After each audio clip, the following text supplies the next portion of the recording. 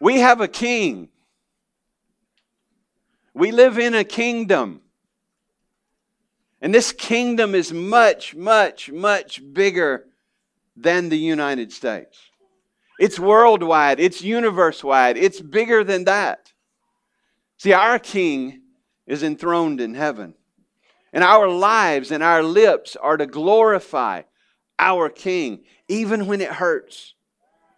We are to view everything in light of his kingdom and live for the glory of our king. But the thought in the minds of us in America can be foreign. The thought of having a king, the thought of living in a kingdom. See, our country was born out of a rebellion to a king. And we like to think that we all have a say in how things go. But in each of our hearts still dwell the seeds of rebellion. You see, the gospel is much bigger than our individual salvation. The story is much bigger than just getting me into heaven. The story is so much bigger. It's about our King and His love and His kingdom and His gospel and His salvation going to the ends of the earth. His entire creation being set free from the bondage of sin and the corruption to decay. And this time, when I was reading, I promise you, my intention was to deal with verses 11 through 20 mainly. Because at first I saw verses 8 through 10 as pretty much of a repetition of what we've seen and what we've been through. As Paul goes into a city, he goes into the synagogue, he preaches, souls are converted, souls are angered, persecution arises, he moves on to the Gentiles, and God is building His church. So at first I thought that was pretty much of a repetition, but when I started digging into it, I was captured by one phrase that sort of redirected everything I was thinking. See, we're all the way up to the beginning of the third missionary journey. Paul has gone through the greatest enemy of the church has been converted. You know, the Osama bin Laden, if you want to put it that way, of that day, instead of being double tapped in the head, was converted and became a missionary. Right? Jesus loves His church, is now on fire for the gospel, and we've seen Him go through one missionary journey and churches be planted and souls be saved. We've seen Him go through a second missionary journey, encouraging those churches and more churches, souls saved, and more churches planted. We've seen Him now begin a third missionary journey. And if you remember, on the tail end of the second missionary journey, He went through Ephesus, and He was preaching in the synagogue, and they were like, "Please stay," and He's like, "Can't do it. But if God wills, I'll come back." And He has come back. So He has an audience who wants to hear Him. And as I looked at verses 8 through 10, I realized I wasn't going to go on to verses 11 through 20. So I'll talk about magic and demon possession and all that stuff next week. Come back. But this week, we're going to talk about the kingdom. That was what drew my attention in verse 8, and that's what I thought I needed to maybe pause and speak a little about this morning. And it was not only an important message for those in Ephesus, it's an important message for us. And I hope the main takeaway from this as we think about it is embracing, the truth about the kingdom. But to love, the main point, to go away loving and trusting our King and speaking and living for His glory. Very simple. Love and trust your King and speak and live for His glory. So look in verse 8, first point, knowing about the kingdom. It says this, his common pattern, going into a new city, he went this way, Jew first, then the Gentile, he would go into the synagogue. And it says he entered the synagogue. And look, this was not just one Sunday and run out on a rail, or Saturday at that time. He entered the synagogue, and for 3 months he spoke boldly, reasoning and persuading them about the kingdom of God. And if you've been paying attention, what we've seen before, when he would go into the synagogue, he would be reasoning and persuading from the scriptures, showing that Jesus Christ, or Jesus was the Christ, or the Messiah, the anointed king to come. And sort of a parallel text here says it a little differently, and that's what piqued my attention as I was reading and going back over it. He entered into the synagogue, and for 3 months he spoke boldly, reasoning and persuading them about the kingdom of God. Wow, did he change messages? Is this something different? No. And I thought, what is the kingdom of God? And do our people think about the kingdom of God? Do we know what to think when we hear kingdom of God? So I thought first we should probably bore into that a little bit. So what is the kingdom of God, and what do you think about when you hear the phrase kingdom of God? Certainly, He is sovereign ruler over everything as creator. But the Jews expected a coming messianic king who would deliver them. And of that day, they mostly thought about a political deliverer that would, set them free from the boot of Rome and all of that. But they were looking for that messianic kingdom, that kingdom to come, when the Messiah would come and set His people free. So the redemptive kingdom, I think, you say it a lot of different ways, but what Paul has in mind here. But the kingdom of God is a big deal. I mean, over 100 times mentioned in the New Testament. And I'll give you a few things about the kingdom of God just to kind of whet your appetite, maybe fill in some gaps, maybe raise some questions. I don't know. But I wanted to take the first section this morning and talk about the kingdom of God. And so I'll give you a few points. First, it was the central message. The kingdom of God was the central message of Jesus. It was the central message that Jesus talked about. Think about how He shocked people. I mean, Mark talks about it in the first chapter when he said, the time is fulfilled. The kingdom has drawn near. Rejoice and believe the good news. So Jesus taught, and if you're taking notes, you can write these down. I won't look at all of these references. But Jesus' message was on how to enter the kingdom. How do we get in on the kingdom? Matthew 5:27-21 in Matthew. So He tells us clearly how we enter. His parables illustrate the kingdom. Matthew 13 is a good place to go read those. Mark 11:1-15, I've already said, He said the kingdom is here now, then. It had come. And that caused great questions in the minds of the Jews because it wasn't looking like they thought it would look like when the kingdom come, when the Messiah came. So He said the kingdom has come. But He also said in Matthew chapter 6 to pray for the kingdom to come. So it's here, but pray for it to come. Right? He said there's a kingdom prepared for His people in Matthew 25:31. And He said in Luke 12:32 that it's the Father's good pleasure. Fear not, little flock. It is the Father's good pleasure to give you the kingdom. So you can see it was a central theme in Jesus' teaching. And some draw a difference between, and this is just a minor point, and I'll only mention it quickly. Some say there's a difference between the kingdom of heaven and the kingdom of God. They're not. It's just two different ways of speaking of the same thing. Matthew is careful about, because Jews didn't even say the name of God. So he's careful. And he likes to use kingdom of heaven. But he's talking about the same thing. They refer to the same thing, not two different kingdoms. But let's get into a little definition. I have some slides for you. I really like the first simple definition. I think it captures it well and focuses on God's people, His redemptive kingdom. But I want to use probably a little more of the second definition because it sets all of this, it helps us set this, what we'll see next week as well as this week, into context. Well, what is the kingdom of God? Graham's Goldsworthy said this: it's God's people in God's place under God's rule. I think we all just memorized that. That's so simple.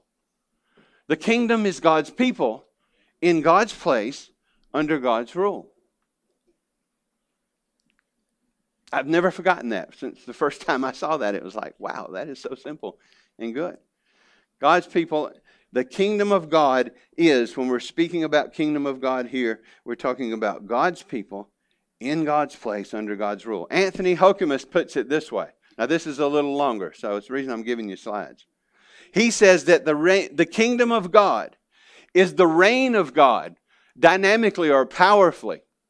The kingdom of God is the reign of God, powerfully active in human history through Jesus Christ. You could put the Messiah for Christ. It means the same thing. The purpose of which is the redemption of His people from sin and from demonic powers. You see how that brings in next week. And the final establishment of the new heavens and the new earth. So you get the idea of it growing to completion, where it finally is fully here in the new heavens and the new earth. So the reign of God, powerfully active in human history through Jesus Christ, the purpose of which is the redemption of His people from sin and from demonic powers. And we'll talk about that next week. And the final establishment of the new heavens and the new earth. And you think about the parable of the mustard seed and the yeast infusing and it coming in small form and growing. So Jesus came and brought the kingdom to earth because the King came. To speak about the kingdom is to speak about the King. So it was there in Jesus, and from that point through the gospel going forth, growing till finally we're all in the new heavens and the new earth. Let me just show you, number 4, where Jesus said He brought the kingdom. Matthew 12:28, always controversy with the Pharisees and Sadducees, and they had said, because they couldn't deny that Jesus was casting out demons, they said He's doing it by the prince of demons, Beelzebub. He's casting out demons by the power of the evil one. And Jesus was like, no, kingdom divided can't stand and all of that. But He says this in Matthew 12:28. If, now watch, He puts an if then before Him. He said, but if it is by the Spirit of God that I cast out demons, then the kingdom of God has come upon you.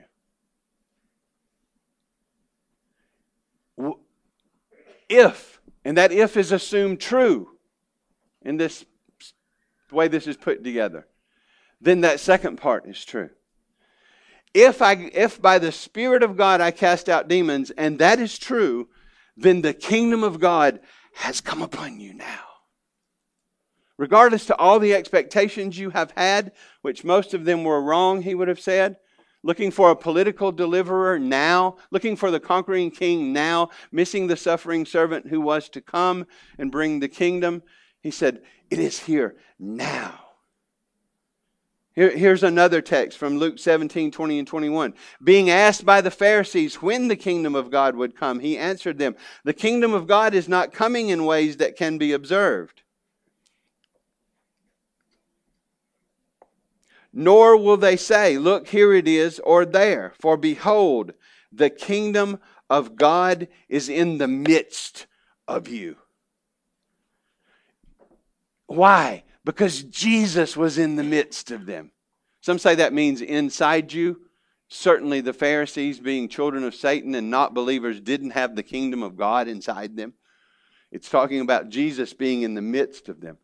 The kingdom of God is in your midst because I am in your midst.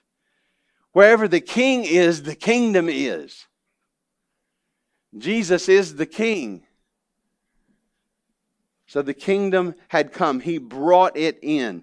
He brought in the kingdom. Number 5, the already not yet. You might have heard that terminology. The kingdom is already here, but it's not yet here.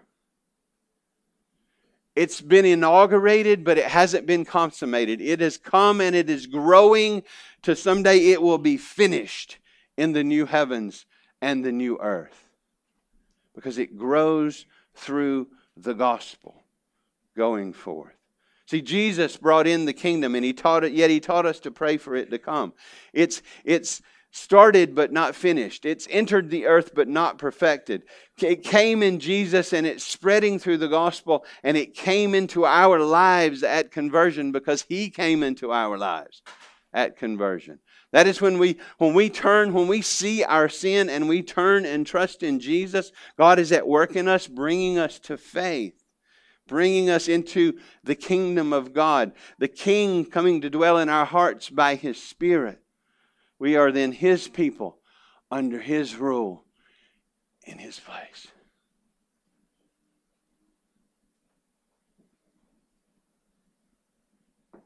But it's not perfected yet.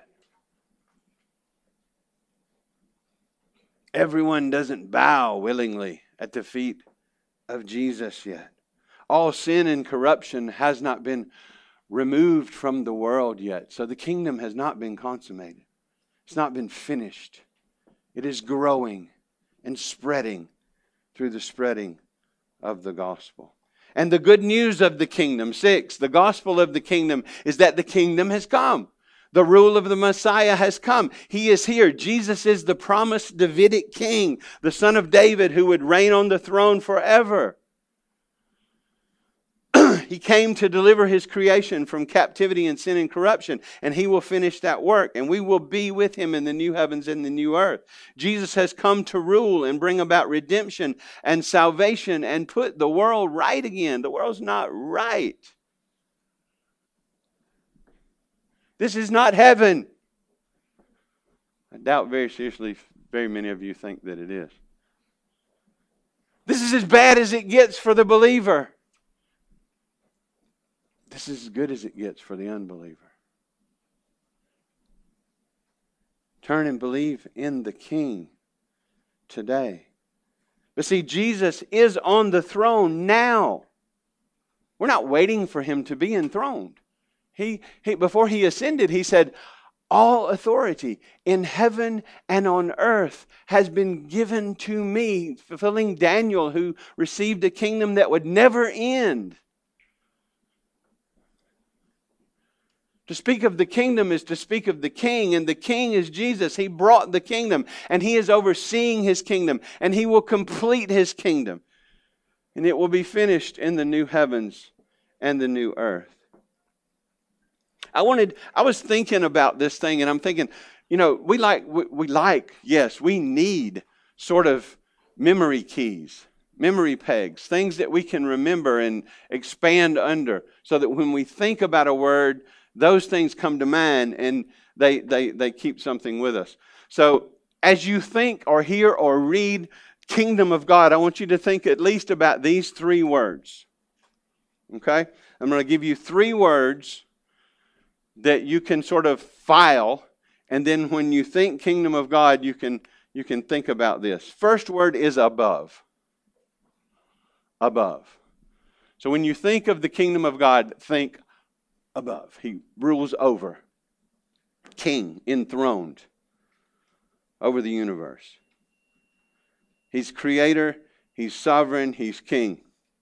And in Ephesians, when it talks about Him being raised and seated in authority after His resurrection, look at the language it uses in Ephesians 1:21. He was seated far above, not just barely above, far above all rule and authority and power and dominion, above every name that is named, not only in this age, but the age to come.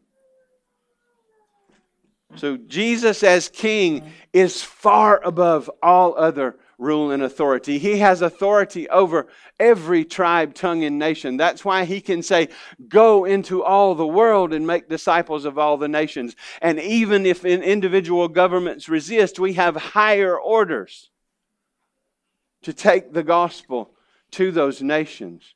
So kingdom, to speak of the kingdom is to speak of the King. And the King is seated far above all rule and authority. He is ruling over His creation, but He has a purpose.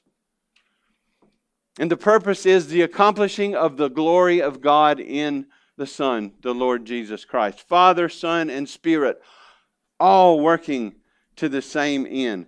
But the King is above. He's far above all rule and authority. And listen, if you're not trusting in Jesus, that's not good news. Because we have offended Him. We have rebelled against His rule. We have rejected His commandments. We want to go our own way. We want to tip Him a little bit sometimes. We will be religious while we resist Him, or sometimes we'll be non-religious and resist Him. But we, when I say we, I mean big we, all of humanity, Jew and Gentile, every single person has sinned and fallen short of the glory of God. Every person born into this world deserves wrath, not blessing. And this king rules over it, is a holy king, and he must judge sin. And he's reigning to make all things right. But praise God, he's a merciful king. That's not the next word, but I want you to think about that. But just remember, he's above all, and we have offended him, and we deserve condemnation. Second word, for. F-O, not the number. F-O-R.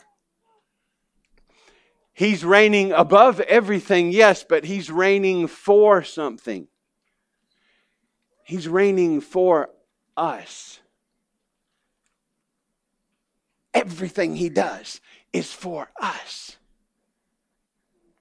Even though we deserve wrath, before there was ever a molecule, He had planned, the Father, Son, and Holy Spirit had planned redemption and covenanted together to accomplish it. The Father giving a people to His Son, the Son coming to live for them, die for them, and be raised from the grave. The Spirit to apply that good news of the gospel to them so that they come to faith and repentance and find out just how weak they are and struggle in this life, but have an all-sufficient Savior.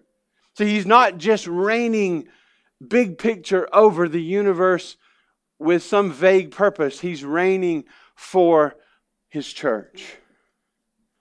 He reigns for the salvation of His people. He reigns to see His gospel go to the end of the earth. And every aspect of His rule is for us and not against us. And you might say, but I lost my job. Or, man, I signed up to be in the Marine Corps for 3 more years and I don't want to be. I've heard that story before. Or I want to be a career and I can't be. Or I lost, you name it. See, Him ruling for us doesn't mean everything goes our way. But it means He's with us through it all, making us like Himself and using us for His purpose and taking us all the way home to the new heavens and the new earth. It won't always feel like He's reigning for you. But those are the times that test you. And He's asking in those times, do you trust me? Because it's easy to trust Him when things are going the way you think they ought to. The new job comes in, the new spouse or the new boyfriend, girlfriend, or the new car, or it's easy to trust when things are going well as we defined well. But what tests our faith is the hard times. When we feel dead inside, or things are not going our way, or when we're confused.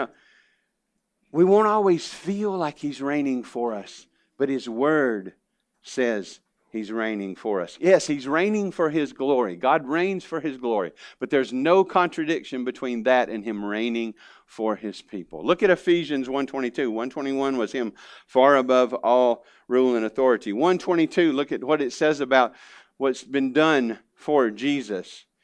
And He put all things under His feet.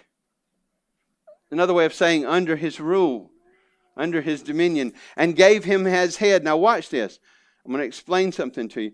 And He gave Him as head over all things for the church. I know ESV says to the church. But that little word can be translated to or for, and it should probably be for. So in this instance, I think the NIV, the Holman Christian Standard, the New Living Translation got it right. I did that because she at one time really liked that and used that, and it was helpful. And I was always talking bad about it, so I'm making up for some of that.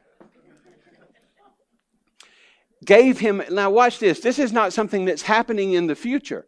Everything has been put under Jesus' foot now. And not now, then.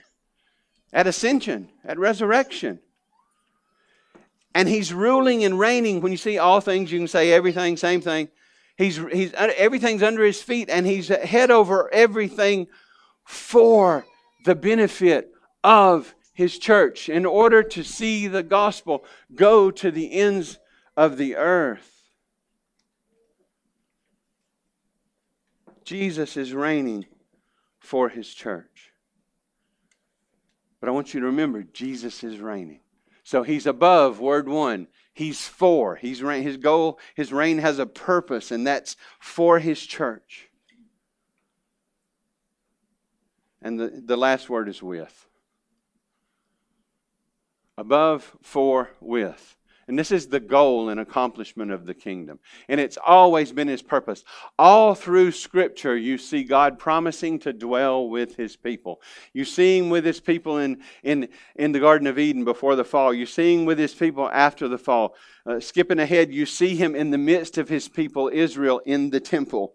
Tribes all around. That was all not fulfillment. That was pointing forward to Jesus, the true temple, being in the midst of His people and accomplishing redemption and coming to live within our hearts and promising to dwell with us forever. The goal of redemptive history is God dwelling with His people. It's pictured by the temple. It was inaugurated by Jesus, and it'll be fulfilled in the new heavens and the new earth.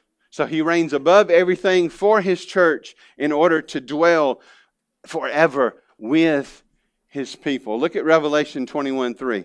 I heard a loud voice from the throne saying, "Behold," now watch this, "the dwelling place of God is with man. He will dwell with them, and they will be His people, and God Himself will be their God." Let me read just a little bit more. Now, this is the one we always think about. He will wipe away every tear from our eyes, from their eyes. When? Then. Not now. We go through grief and trials here, but He's using them all to make us like Jesus. He will wipe away every tear from their eyes, and death shall be no more. When? Then. Not now. Neither shall there be mourning. When? Then. Not now. We mourn now. We lose people now. We mourn, but we don't mourn as those who have no hope. Now watch this. Or crying. Or pain. There'll be no more pain then. For the former things have passed away, and He's made all things new. So God reigns over everything, and He has from the first creation in Genesis 1. Sovereign over everything with a plan of redemption. To send His Son to save His people. He's always reigning for His people with the goal of eternally dwelling with His people in never-ending satisfaction, joy, bliss, purpose, fulfillment, all of those things that will be ours in the new heaven and the new earth. See, we won't be floating around on clouds playing harps. That's weird cherub dreams, okay? We will be in a new heavens and a new earth where righteousness dwells just like it should be and should have been from the beginning, maybe, if Adam had and all those crazy questions we come up with. Even better, there's no possibility of falling in the new heavens and the new earth. So God reigns above everything for His people to be with His people eternally. Hope that helps. But the King came to establish His kingdom, and to speak of the kingdom is to speak of the King. To speak of the King is to speak about the kingdom. That's what Paul was doing, showing them that all of their expectations and hopes, the ones that were scriptural at least, for the kingdom of God, have come in Jesus in seed form and are growing through His gospel and will be finished one day in the new heavens and the new earth. The political deliverer, the conquering king that they expected, that is second coming when He comes again. Suffering servant was the first coming of the King to birth and grow His kingdom, to build and grow His church, made up of Jew and Gentile, one new man. So see, that's what Paul is teaching, and you can see some believe, but you can see why some of the Jews might have had not been so happy with what he was teaching. So that's knowing about the kingdom. Now look, just quickly speaking about the kingdom in verses 9 and 10. So he's been boldly speaking and persuading about the kingdom of God, and some have been persuaded, but look at verse 9. But when some became stubborn, why did they become stubborn? Look, and continued in unbelief. They're holding on. They're continuing. They're still dead in their trespasses and sins. They're refusing Christ and the gospel. They're refusing Paul's message. They continued in unbelief, speaking evil of the way. Now stop. That's one of Luke's favorite ways of talking about the followers of Christ. You'll see it throughout Acts. He calls Christianity the way. Why might he have done that? What did Jesus say? I am the truth and the life, right? So Luke called, this is just another way. What we would say, they were speaking evil of Christianity or Christ. He says, and you'll see it as we go through Acts more, the way. And we've already seen it. Speaking evil of the way before the congregation. What congregation? In the synagogue, which was made up of Jews and God-fearers, Gentiles, who were in there as well. But some of them didn't believe. They rejected the gospel. We've seen this happen before in other cities. And so Paul, although he'd stayed there for 3 months, he withdrew. It says he withdrew from them and took the disciples with him, reasoning daily in the hall of Tyrannus. So he's there for 3 months. He's teaching. He's come back the way he promised, and he's teaching them more about the kingdom of God, more about the King, more about Jesus and the gospel. Souls are being converted, but then same old story. Jealousy is rising up. Some are being resistant, and now the meetings just turn into sort of them speaking evil of the way, resisting him, and it's become unproductive at this point. So Paul withdrew. He goes to the hall of Tyrannus, which is just a lecture hall where disciples with various forms of disciples would gather with their teachers and hear. And not sure exactly what the connection was that Paul had access to that, but God has provided another place for his church to meet. It wasn't a shopping mall, but it was a lecture hall. It wasn't a school. Sometimes you'll see School of Tyrannus, but it wasn't like they were a bunch of classes going on formally. But they were in the hall of Tyrannus. They were in there. Now watch this. This is something daily. Did you catch that? Reasoning daily in the hall of Tyrannus.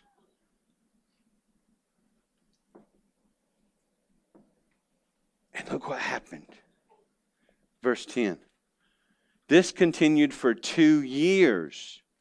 So all the time in the synagogue, all the setting of the stage, and then they go to the hall of Tyrannus and meeting daily for teaching and discussion about the kingdom, about Christ, about the Messiah. It continued for 2 years. Now watch this. So that all the residents of Asia heard the word of the Lord, both Jews and Greeks. What does that mean?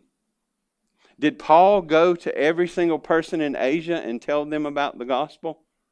About Christ, about the kingdom, about the Messiah? Couldn't have. He's every day in the hall of Tyrannus. The people who heard and believed went out with that message so that the whole of that region was filled with the message of Jesus. Paul taught and reasoned with and discussed and disciples. And those disciples, this is like we saw in Acts chapter 8, they went out with the gospel so that the whole region heard about Jesus. They heard of the kingdom, embraced the kingdom, and they're living for the kingdom. Because they heard about the King, embraced the King, and they're living for the King. The kingdom of God was spreading in Asia. Think of modern day Turkey, part of that. And it continues to spread today. Not simply through preachers, but also through hearers who take then the gospel to the people. Did you know you come into contact with people in your daily life, in your neighborhood, and all of that none of the rest of us ever will come into contact with, who need to hear about the kingdom of God, who need to hear about the King, who need to hear the gospel. And it doesn't mean you always have to dump the whole story on everybody you meet. You just season your conversation with salt, and sometimes you have opportunity to expand upon that. That's what was happening here. Look at God. Look at Christ building his church. He said, I will build my church and the gates of hell will not prevail. In other words, they're going to storm through the very gates of hell. Push back the darkness. Take out disciples through the preaching of the gospel. And look, it happened through opposition. See, we saw this in chapter Acts, and we see this in our lives, and we don't believe it. We're in a good place when things are hard. Because God is at work, making us like Christ, working in us for the gospel, and giving us opportunity then, sending us, using us through that trial and hardship to impact others. So we see this, and I just very quickly, expect opposition, but trust the King to accomplish his purpose. See, it didn't take them by surprise. Because they knew. Count it all joy when you encounter various trials. Rejoice when life is hard, because God is at work in this hardness to make you more like his Son. Because I promise you, no matter how holy you are, life is going to be hard. And it's going to be real hard sometimes. Sometimes you won't even be able to see on your own how this is going to work out. Those are the times when we need faith the most, not the least. To believe the King is active and accomplishing his purpose. Look at Hoekema's definition again. The kingdom of God is the reign of God, powerfully or dynamically active in human history through Jesus Christ, the purpose of which is the redemption of his people from sin and from captivity, from demonic powers. And it lasts all the way and works all the way until the final establishment of the new heavens and the new earth. See, the good news of the kingdom is of Jesus, is the gospel spreading and accomplishing his purpose in spite of and through hardship. Now, remember chapter 8, the persecution that just fanned the church out, but everywhere the church went, the gospel went. And disciples were made. God always is and always will accomplish his purpose in and through his church, in and through your life, if you know him. And yes, there'll be times when you hurt and are confused and don't understand and need people to help you and all of that. We're a community. We do life in community, not as the Lone Ranger. But notice your King and notice his victory. And it is as true for us, it is as true for you as it was for them in that day. The word went through the whole region. Again, next week we'll talk about magic and demonic powers and all that. You want to come back? I hope you'll come back for that. But all we can do, we are called to do to get his word out. Just concluding quickly.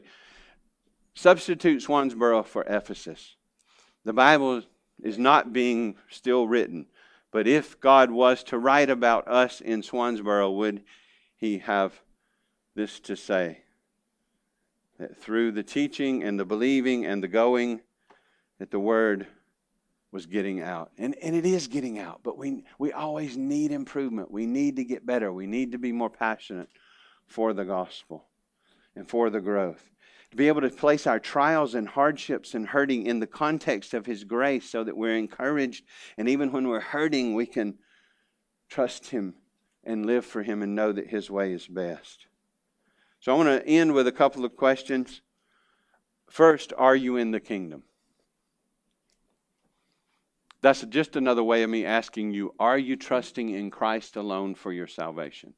Has there been a time in your life when you saw your sin and your need of a Savior, that you owned the fact that you deserve condemnation, but you turned, change of mind leading to a change of action, repentance, you turned to God in contrition, confessing your sin and crying out to Christ for salvation, receiving Jesus as your Savior? Have you received the King? Are you trusting in the King? Is your hope for eternal life in the King and the King alone? It's not, he'll save you after all you can do, like the Mormons say. It's by grace, through faith alone, in Christ alone. It's a free gift to you. Kids, are you trusting in Jesus for your salvation? Mom and Dad love you and they'll give you a lot of stuff, but they can't give you eternal life. Parents, are you trusting in Jesus and living for the King? Are you in the kingdom? Do you have faith in Jesus? I hope so. For God so loved the world that He gave His only begotten Son to live for us, to die for us, to be raised for us, to reign for us. He gave His only begotten Son that whosoever believes in Him shall not perish, what we deserve, but have everlasting life. What must I do to be saved? The jailer cried. Believe on the Lord Jesus Christ and you will be saved. Most of us, I'm convinced in here, most of us are trusting in Christ. So let me ask you a question. Are you living for the kingdom? Is your life devoted to Jesus and growingly like Jesus? I didn't ask you if you were perfect, because you're not glorified yet. Neither am I. Don't expect perfection out of me or Cindy or anybody in here. But do we love and trust Jesus, and are we growing in His grace? And growing in His grace means we're living more in joyful submission to our King. We're living more in line with His reign and His kingdom. We're willing to hurt to do the right thing. Is your life devoted to Jesus and you're growingly like Jesus? See, we're going to celebrate communion today, and that's a kingdom meal, and it proclaims our King's suffering and death for us. He died for us. He denied Himself. He went to the cross. He took hell for us, purchasing us for Himself and calling us now. Corinthians says that we might no longer live for ourselves, but for Him who died for us and was raised from the grave. So Jesus is our King, and He lived a life of self-sacrifice, and He calls us to follow Him in a life of self-sacrifice. That doesn't mean we have to go physically crucified, but we deny ourselves, take up our cross, and follow Him. Kingdom life is not a "what have you done for me lately" life. A lot of people will follow, I'll put it in quotes, follow Jesus if you promise them health, wealth, and prosperity and ease and no trouble. Christianity is not a "what have you done for me lately." If you ever have the guts to even think that way, look to the cross. That should not be a question. But look, the Christian life is patient self-sacrifice in hope, in faith, living for Jesus. Paul would later define the kingdom in Romans 14. He said, the kingdom of God is not a matter of eating and drinking. It's not all external stuff. But look, it is righteousness and peace and joy in the Holy Spirit. It is salvation, being reconciled to your King and life in Him.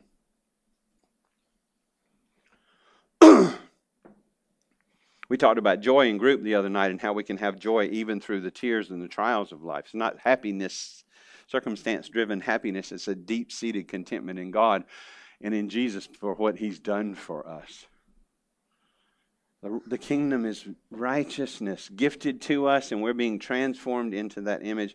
Peace with God, therefore peace in our souls, knowing we're reconciled, and therefore joy in the Holy Spirit, even in the midst of our troubles. If you're struggling deeply and you don't have joy, you need a reset, a reboot, a refocus on Jesus.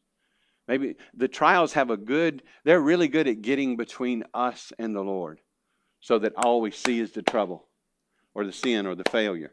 And that'll just drive our noses into the ground. Get Jesus back in between you and that trial or trouble and begin to walk more joyfully and wait patiently on Him in the midst of the trial.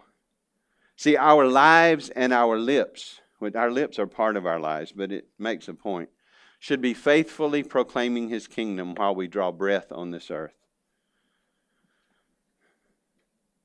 Thomas Watson said, every time you suck in a breath, you suck in mercy. We don't deserve one more breath, one more heartbeat, one more, you name it. Yet He continually gives, loves, gives. See, we have a king, and his name is Jesus. And he has all authority in heaven and on earth now. And his kingdom is spreading to the ends of the earth. And it has included us because it spreads through the power of the Holy Spirit, applying the gospel message of his mercy and grace. He sacrificed himself for us to include us in his righteous redemptive rule in his kingdom. And he freely gives us eternal life because he has paid for it. And someday, let me just whet your appetite and I'll end with this. Habakkuk 2:14 says, the earth will be filled with the knowledge of the glory of the Lord as the waters cover the sea. Love and trust your King. Speak and live for his glory. To live is Christ. Let's pray. Lord, thank you for your mercy. Thank you for your grace. Thank you for your kindness. Thank you that we have been delivered from the dominion of darkness and transferred into the kingdom of your beloved Son, in whom we have redemption through his blood, which is the forgiveness of sins. Lord, I pray that everyone in this building, from the youngest child to the oldest adult, is trusting in you, Lord Jesus, and in you alone. If not, may today be the day of salvation. May today be the day that they turn and trust in Christ. Bless your word. Accomplish your purpose. Set us free from our own false expectations. Help us to love you. Help us to love our neighbor. Help us to love one another the way Christ has loved us. Help us to sacrifice ourselves for your kingdom, to take up our cross and follow you, to honor you even when it hurts and when it's fun and everything in between. Because we have so gracious a King that would live for us and die for us, be raised for us, who would reign for us, bring the gospel to us, and draw us to himself in salvation. Hallelujah. What a Savior. We praise you today. We honor you today. We pray for your blessing and we trust you for it. In Jesus' holy name, amen.